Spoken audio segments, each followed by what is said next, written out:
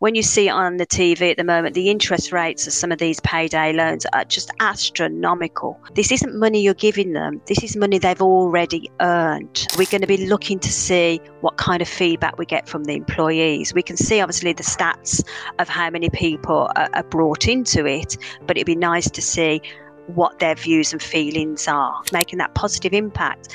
And we're happy to be supporting our employees with their financial well-being, especially due to the cost of living crisis. Hello and welcome back to the Payroll Podcast. My name is Nick Day. I'm CEO at JGA Recruitment Group, and we are specialist payroll recruiters operating in the UK, EMEA, and the US. Now, of course, if you are a regular listener to this show, please do remember to subscribe to it. Please do review it if you get a moment. But most importantly, please do share it with all of your payroll colleagues and friends, because together we want to raise the profile of global payroll, and we can do that with your help. Now, today, I'm really, really excited because we've got an absolute industry thought leader on the show today. We are joined today by Dianne Hoodless, who is very well known within the payroll industry, certainly here in the UK. She's currently head of group payroll compensation and reward for TFG Brands, who own many brands I'm sure many of you listeners will be familiar with. These include Hobbs, Whistles, Phase 8, and others, to name just a few.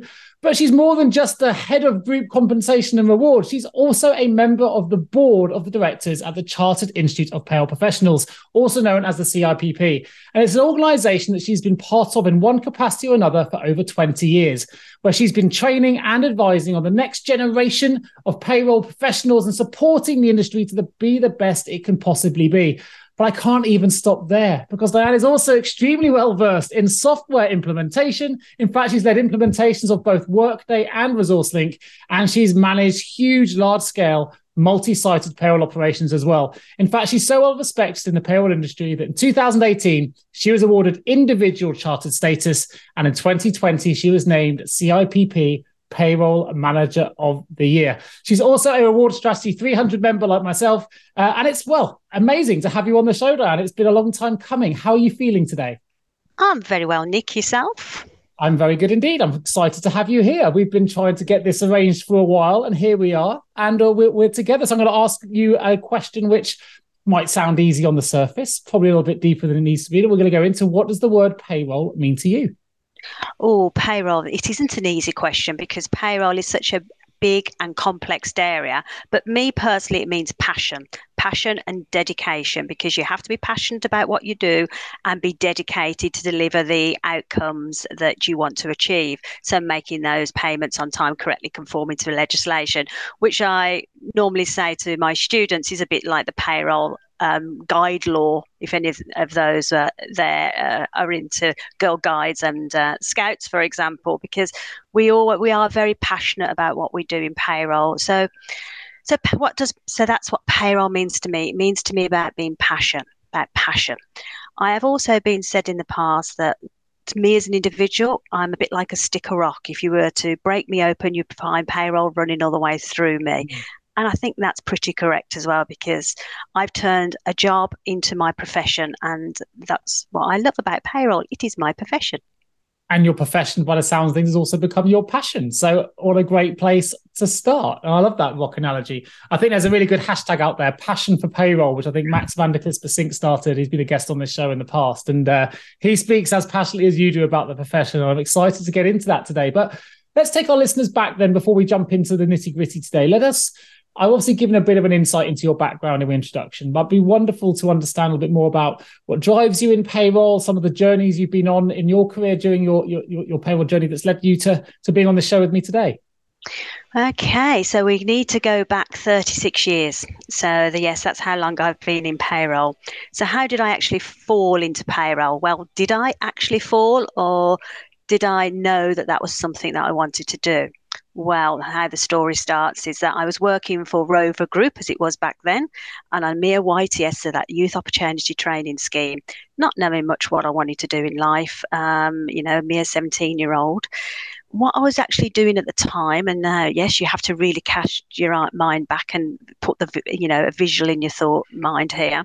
I was sitting at a telephonist exchange board, plugging plugs and with a little headset saying, "A Rover Group, can I help you?" or "Number please," when I was dialing external. And I thought, this isn't for me. I do not want to be sitting in a telephone exchange for the rest of my life, plugging in boards within Rover Group.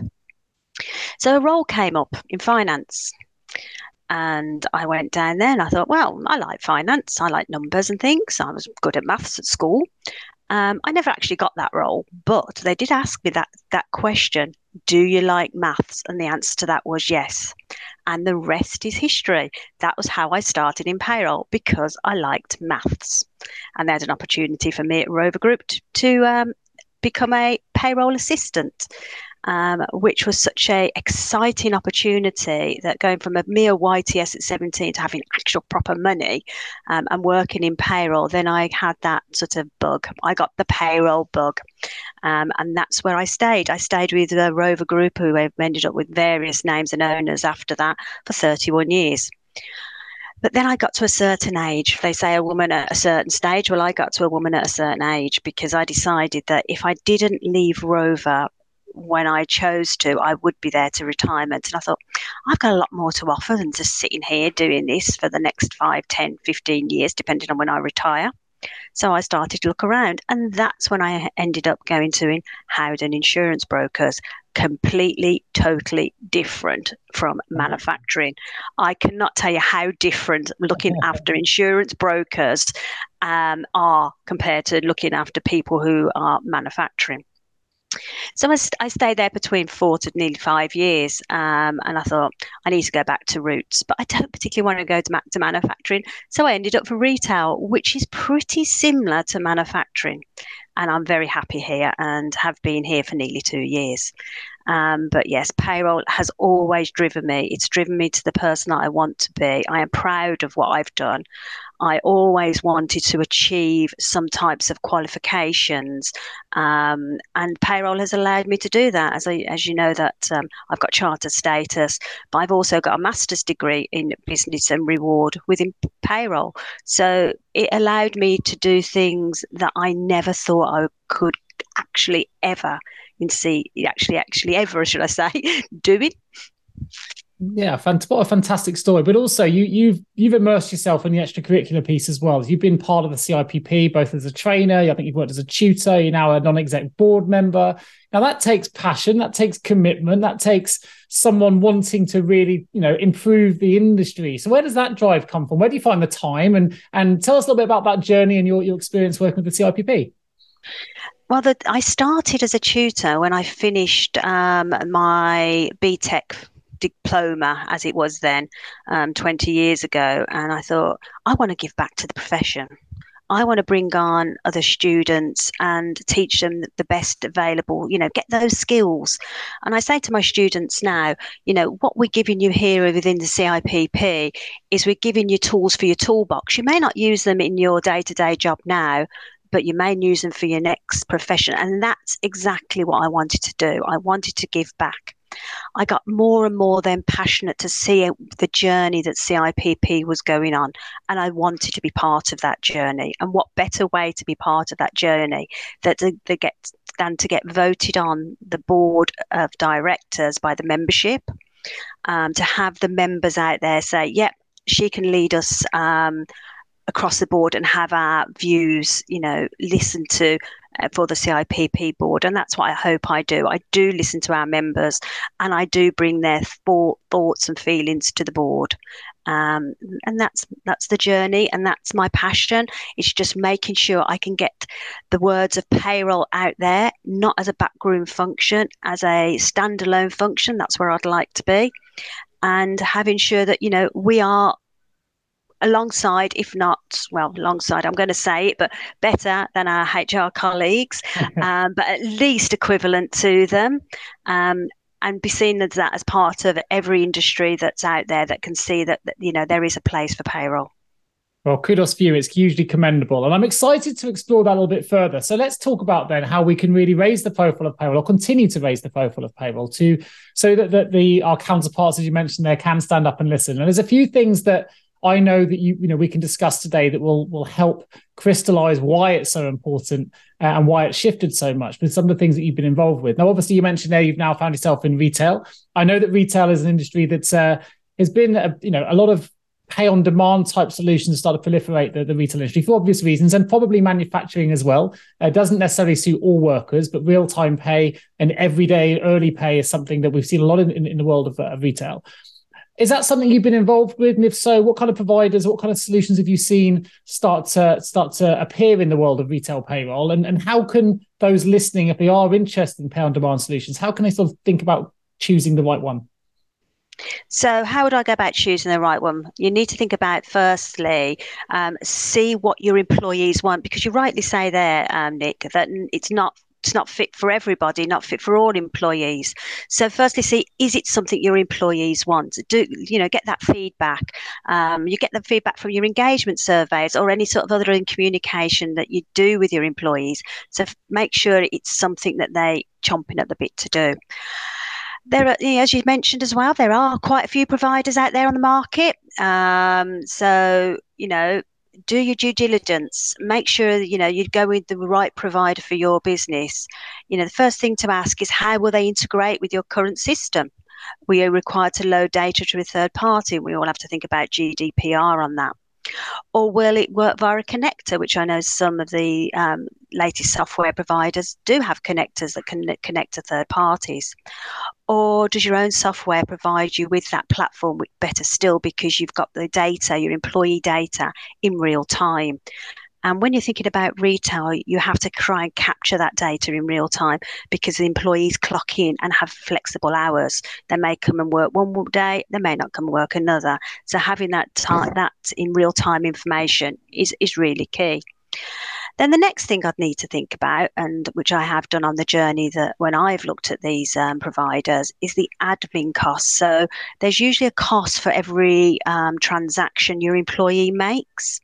Now, I've seen those vary from anything from £2.50 to £1.25. But don't be put off by this, because you might see that actually I prefer this provider, but actually the transaction fee is £2.50, but you can negotiate that.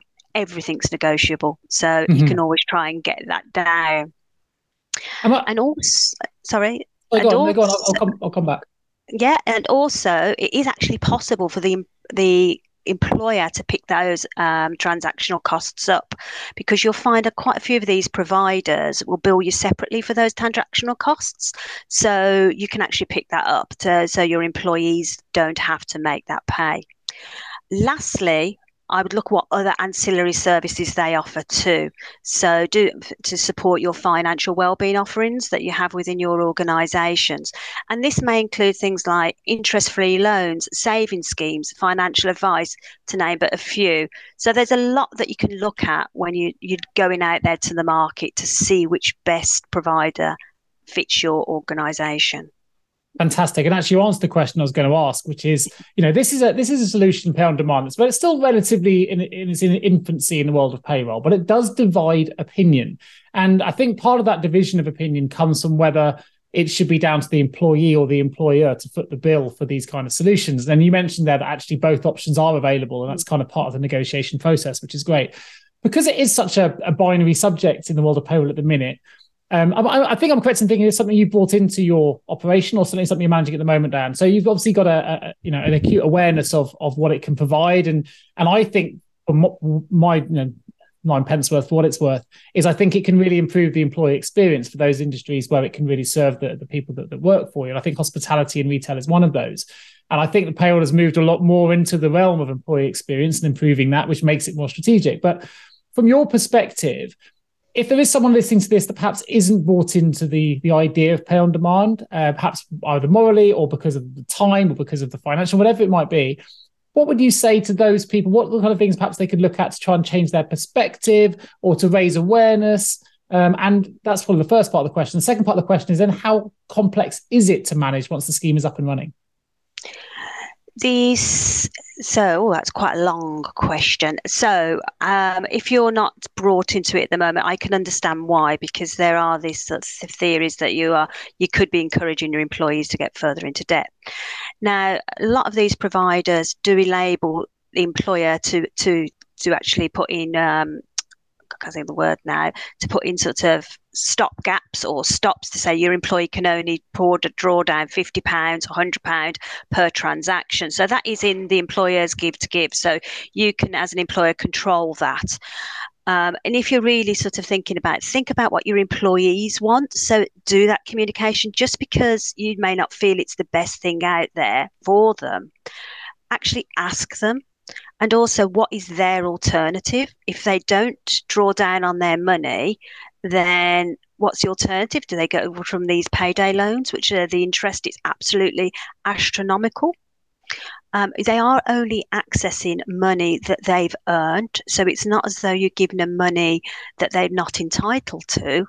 It is exactly how they have earned this finance, and if you supported them with a good financial well-being package around that, then you have the data to see who is actually drawing down further than they should be. So I know that there has been a lot of speculation about this, about is it the right or wrong thing to do? But let your employees have that freedom of choice. If you haven't got it in there, what alternative are you giving them? Yeah, I think that links back to the employee experience piece. How important has financial education been alongside? I know a lot of the providers do provide some financial educational support alongside their solutions. Is that something you've been able to communicate with your employees in doing your solution as well?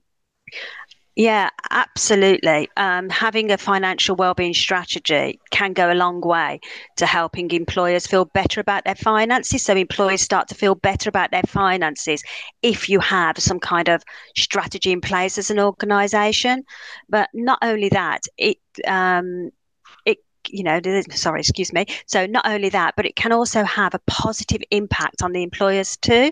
Now, I have some statistics around this. The Financial Wellbeing Index stated that money worries are the biggest cause of stress for the UK employees. They are damaging the business too, often resulting in their staff sickness, the case of financial this makes the case for financial wellbeing at work absolutely compelling. Also, you might find that the 4.2 million of workers' days each year are lost in absences because of lack of financial well-being. That can actually equate to 6.2 million in lost output. And that was some statistics that the Centre of Economics for Business and Research came up with. So you can see that, it is important that we start to think about those employees' well-being and how they are, being dealt with, and what type of financial well-being packages we have in the around for our employees. Also, NABAR in 2018, I know that's going back a while, said that actually nearly 7 in 10 employers believe that staff performance is negatively affected when an employee is under financial pressure. So by having financial well-being in place, by having maybe early pay or a drop down or some other financial sort of support, you could be, helping those pressures on your employees. So by implementing that financial wellbeing solution, such as targeted support and guidance, you can help employees have any short or medium-term financial challenges and pave the way for more secure long-term future. So then going further to this could help ease the stress that can affect employees' mental and physical well-being, and in turn for the employer, reduce absenteeism, boost employee performance, and maybe, just maybe, improve staff retention. Yeah, it was a pretty compelling case. I think certainly the talent attraction and retention piece is something we're seeing as recruiters here, right? It definitely has an impact. And if a company offers it and one doesn't, and you're on the fence between two decisions, you're typically going to go with the one that can offer you a flexible pay solution because it gives you more control, it gives you more choice. And we know from the Great Resignation or the Great Awakening, that's what employees are looking for: more choice and more options, really, to manage the way they want to manage their own finances and well-being. Interestingly, some additional statistics that I read recently this week was that I think it was payments.com said that 61% of businesses believe that a real-time payments will provide them with a competitive advantage. So, this is definitely now very much in the mind's eye of businesses looking forward that want to improve their solutions for their employees.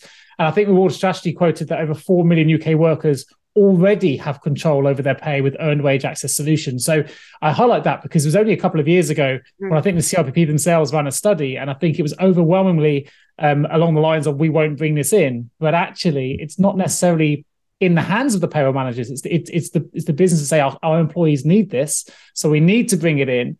But what we do know is that the responsibility then falls on the payroll manager to be supportive of that implementation process. So I'm keen to know from someone who's been through that process, has it been easier to implement now that the HMRC have amended the RTI requirements? And has it been a really complicated thing? Or tell us a bit more about that.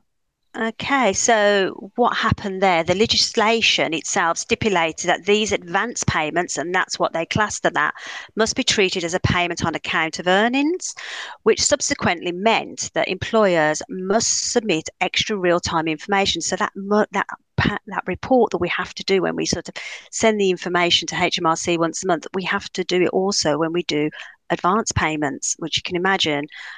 This is the way that reports and records those payments and sends them off to HMRC. However, salary advances can be paid regularly, meaning that this would create that substantial administration burden and work for the employers, but not only for the employers, but also for HMRC. So having to send that every time we did these drawdown payments, either early pay or drawdown payments, whichever terminology you wish to use, there was going to be that additional report. It could have had also, which people wasn't aware of, that it could have had unintended impacts on any sort of universal credits, because as some people be aware that when paydays move, that can also have an impact on universal credits. And that's why HMRC now stipulate that you have to put on your RTI statement the actual contractual pay date, not when the money is going into the bank because of weekends. So this was also having this impact.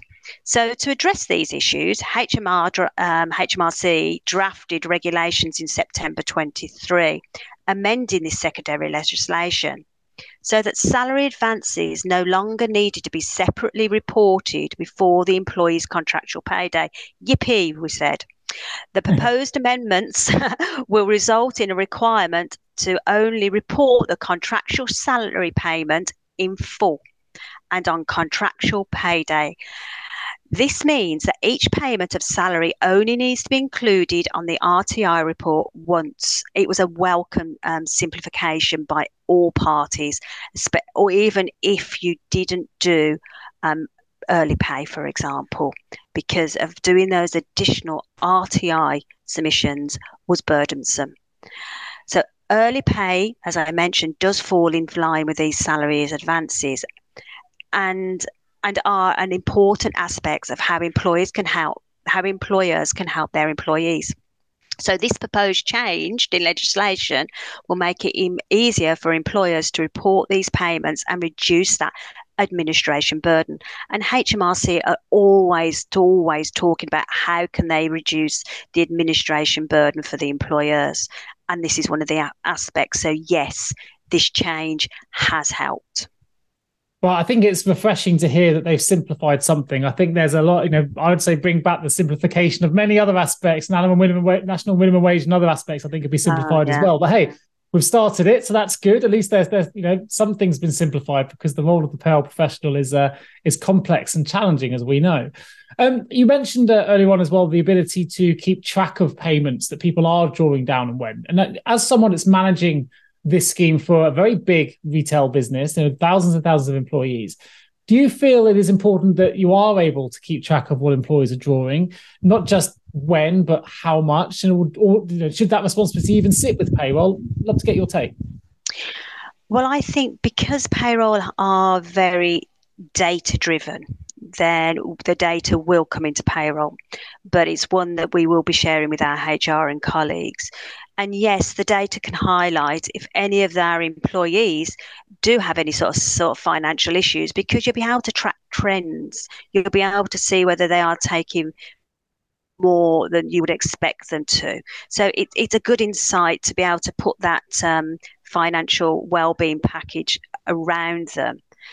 And you can also then put that support in place to help them and point them in the right direction. And it may be even that the provider that you go with also has that help. And I know that one of the providers has links to Samaritans, for example. So there are, you're offering your employees that extra support, that extra layer of support. So if you can see that data, you can support your employees more. But like as I mentioned most of the early pay systems allow you to dictate how much an employee can actually draw down, meaning there are safeguards in place to ensure they still have substantial earnings left on payday to meet their bills, which is really important and does actually worry some people and some employers in the past. But it is in your control, as I mentioned. It is very much in your control to dictate that of how much your employees can draw down. And if they need you to draw down more, then you can have that conversation with them.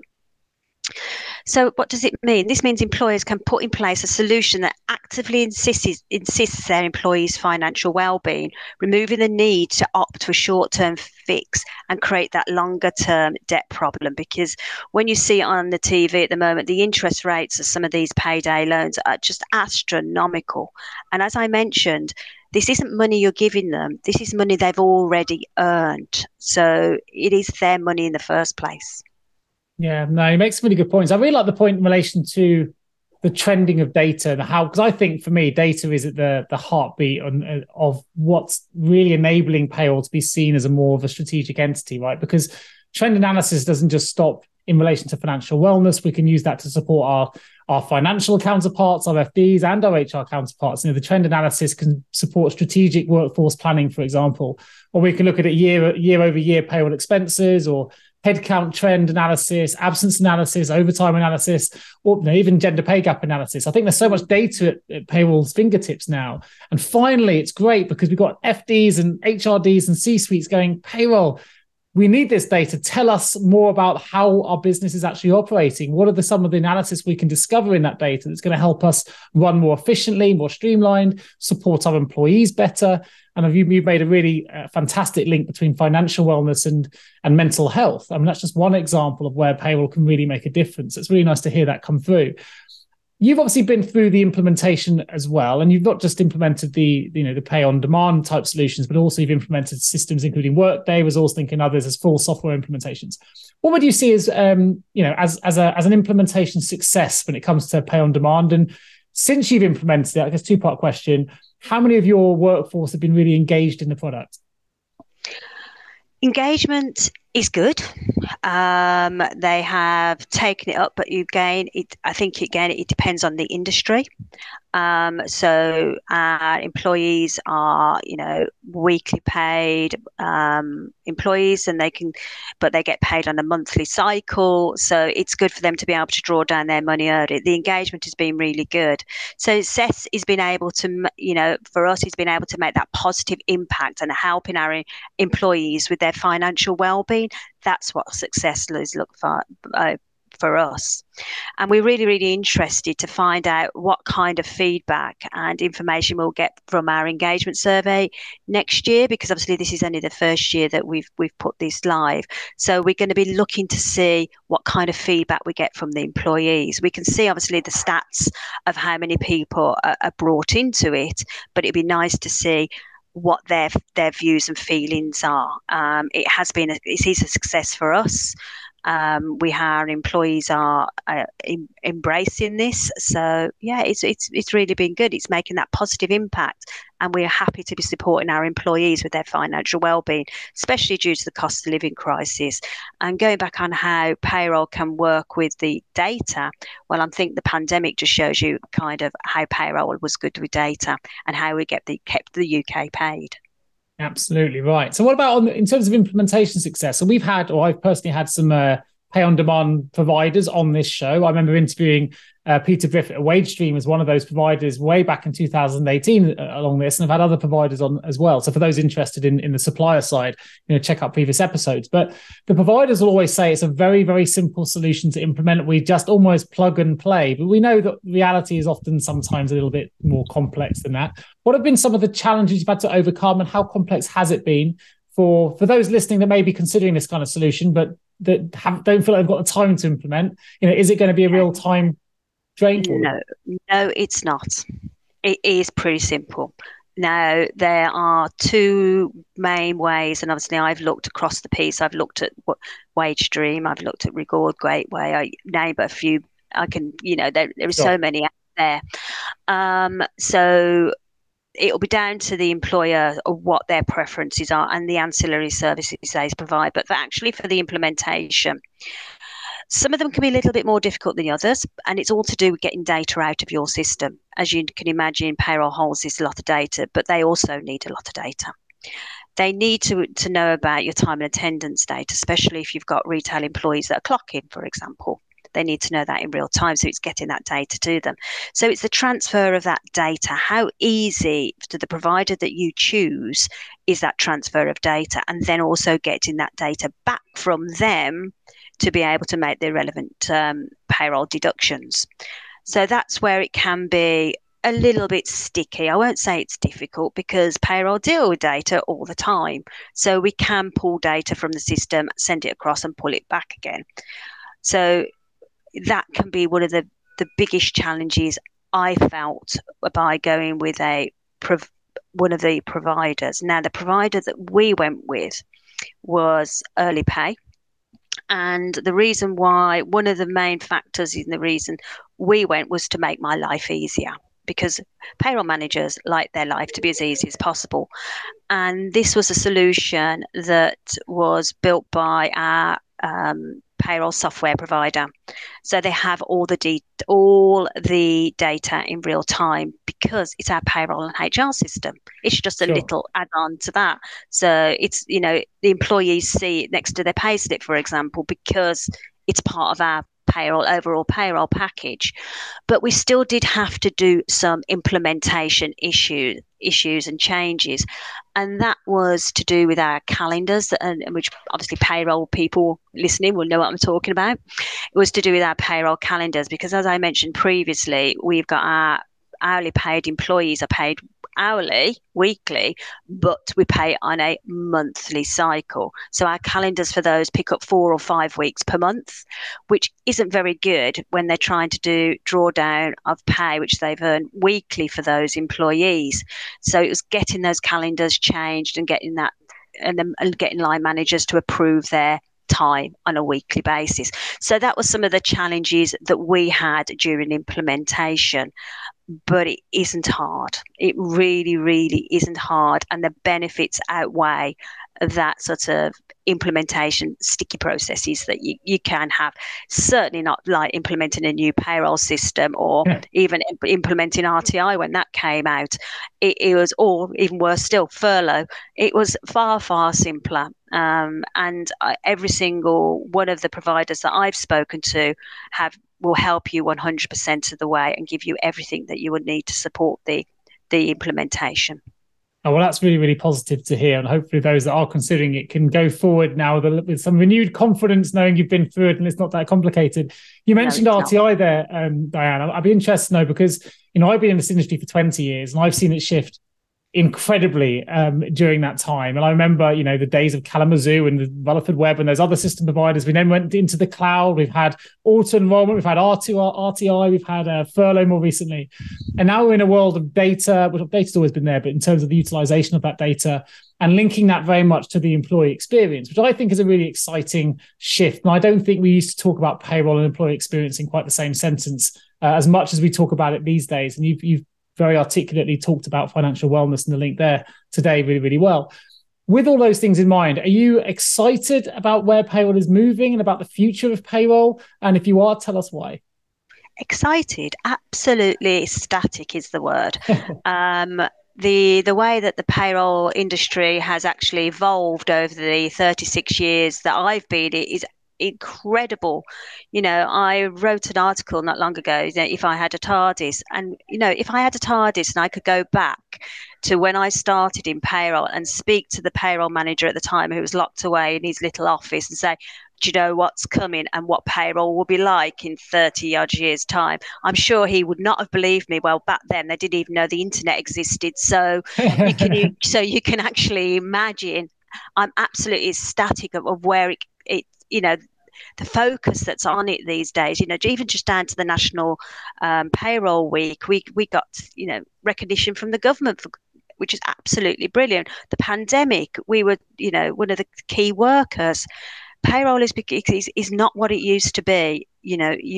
People are now choosing to go into work in payroll, not falling into payroll, because they can see the benefits, they can see the progression, they can see what you could become. You could start off as a prevention administrator very early on, then you could be head of like global payrolls, looking after strategic data. It's so much that you can do when you start out in payroll, where your career could finally end up.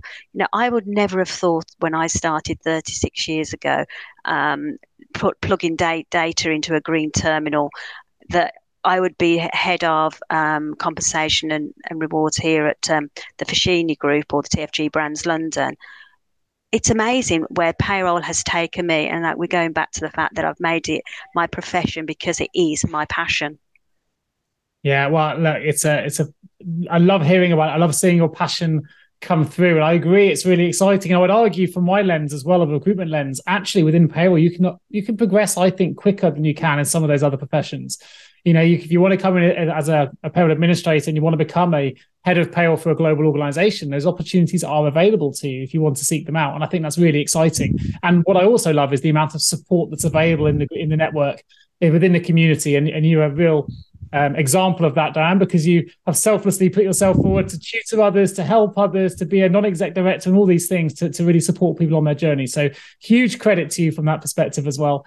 I guess my last question for you for this, and I guess I have my views. I've probably made them clear on this show, if not others. But what else do you think can be done to continue to improve the strategic importance of payroll? Is there anything that we can do as a community to keep driving the profile forward? Doing podcasts, talking about payroll, keep talking about payroll, telling your businesses, the industries, what data we have, how that can help with their planning. Look at the data we have on absenteeisms, all that type of data. Sometimes they don't realize where the data is held or where it's coming from. So driving that forward, making payroll more prominent, put anything that you see, anything you feel, read, or anything, shout about it. Shout about how this, as a payroll industry, we've supported National Payroll Week. There's such good stuff out there at the moment that are supporting the profession. So let's all jump and shout about it. As you can see, I'm very passionate about payroll. I have been told I'm a little bit too passionate, but let's shout about it. That is tell them we are strategic. We have that strategic data that can help and support the business and the business's growth. Yeah, fantastic. By the way, I don't think you can ever be too passionate about anything. And I think that's one of the greatest gifts we have, is to be passionate about something. That's what drives things forward. So don't let anyone tell you you're too passionate. I would like to think I'm really passionate about the industry too. And I don't even work, I don't process payroll, but it's an industry that I've been in ever since I left university. And it's been very, very good to me. And we'd like to give something back as well. So it's been fantastic to hear about your experience with early wage access, for sure. Your experience in the payroll industry, Dianne, the success you've had, and I love to get your view, because you're so well respected and you've seen so many changes, that it's really encouraging, I think, to understand that you believe it's a really exciting future. And hopefully those listening to this will believe that too, because I believe it's true. Yeah, the changes I've seen in the industry are an absolute amaze. If I think about from, when I started work, a part of my job was to go and collect the post each morning. Now, do you think that's on anybody's job title this day and age in payroll? No. So I could talk all day about the changes in payroll and what I've seen. You'll have to come back and we'll do another show and we can join forces. I remember calling people when I first started in payroll recruitment 2022, 21, 22. And there would be payroll people in offices with no windows. It was just at the back somewhere. And it was horrendous. So we've come an awful long way since then, which is great. But let's open the payroll vault. We've got 3 short questions for you. I'm going to start with this. One piece of advice you would give to someone working in payroll right now. Keep going. It's worth it. Don't give up. You'll have your bad days, but you'll have your good days. So keep going. Yeah, fantastic. And that's the journey, right? That's what it's all about. It's the journey, not the destination. Absolutely. You need the highs and the lows. If you had the power of foresight and you could change the entire payroll industry with one action or one improvement, what would that action or improvement be? Oh, I like that question. If I could change the industry now, I would like to make sure that it was on the tip of everybody's tongue, not back to, as you mentioned, just about it being seen as in offices with no windows, that we are in the thought of everybody, not just when it goes wrong. Yeah, nice. And hurrah to that. That's the mic drop moment there for people listening. I fully agree. And last but no means least, a little bit of fun for you, Dianne. If payroll was a song or a movie, what song or movie would it be and why? So if it was a song or a movie, cool. I can't think. So a song or a movie if it was payroll. Now you've asked me. Now I'm thinking about some of the songs that are some of my favourite songs here. I actually can't think. I think actually more about what payroll professionals are, and I think that would have to be Meatloaf, Bat Out of Hell, because we are like Bat Out of Hell, serving everybody else's problems. So perhaps not the payroll in itself, but actually the people that work in it.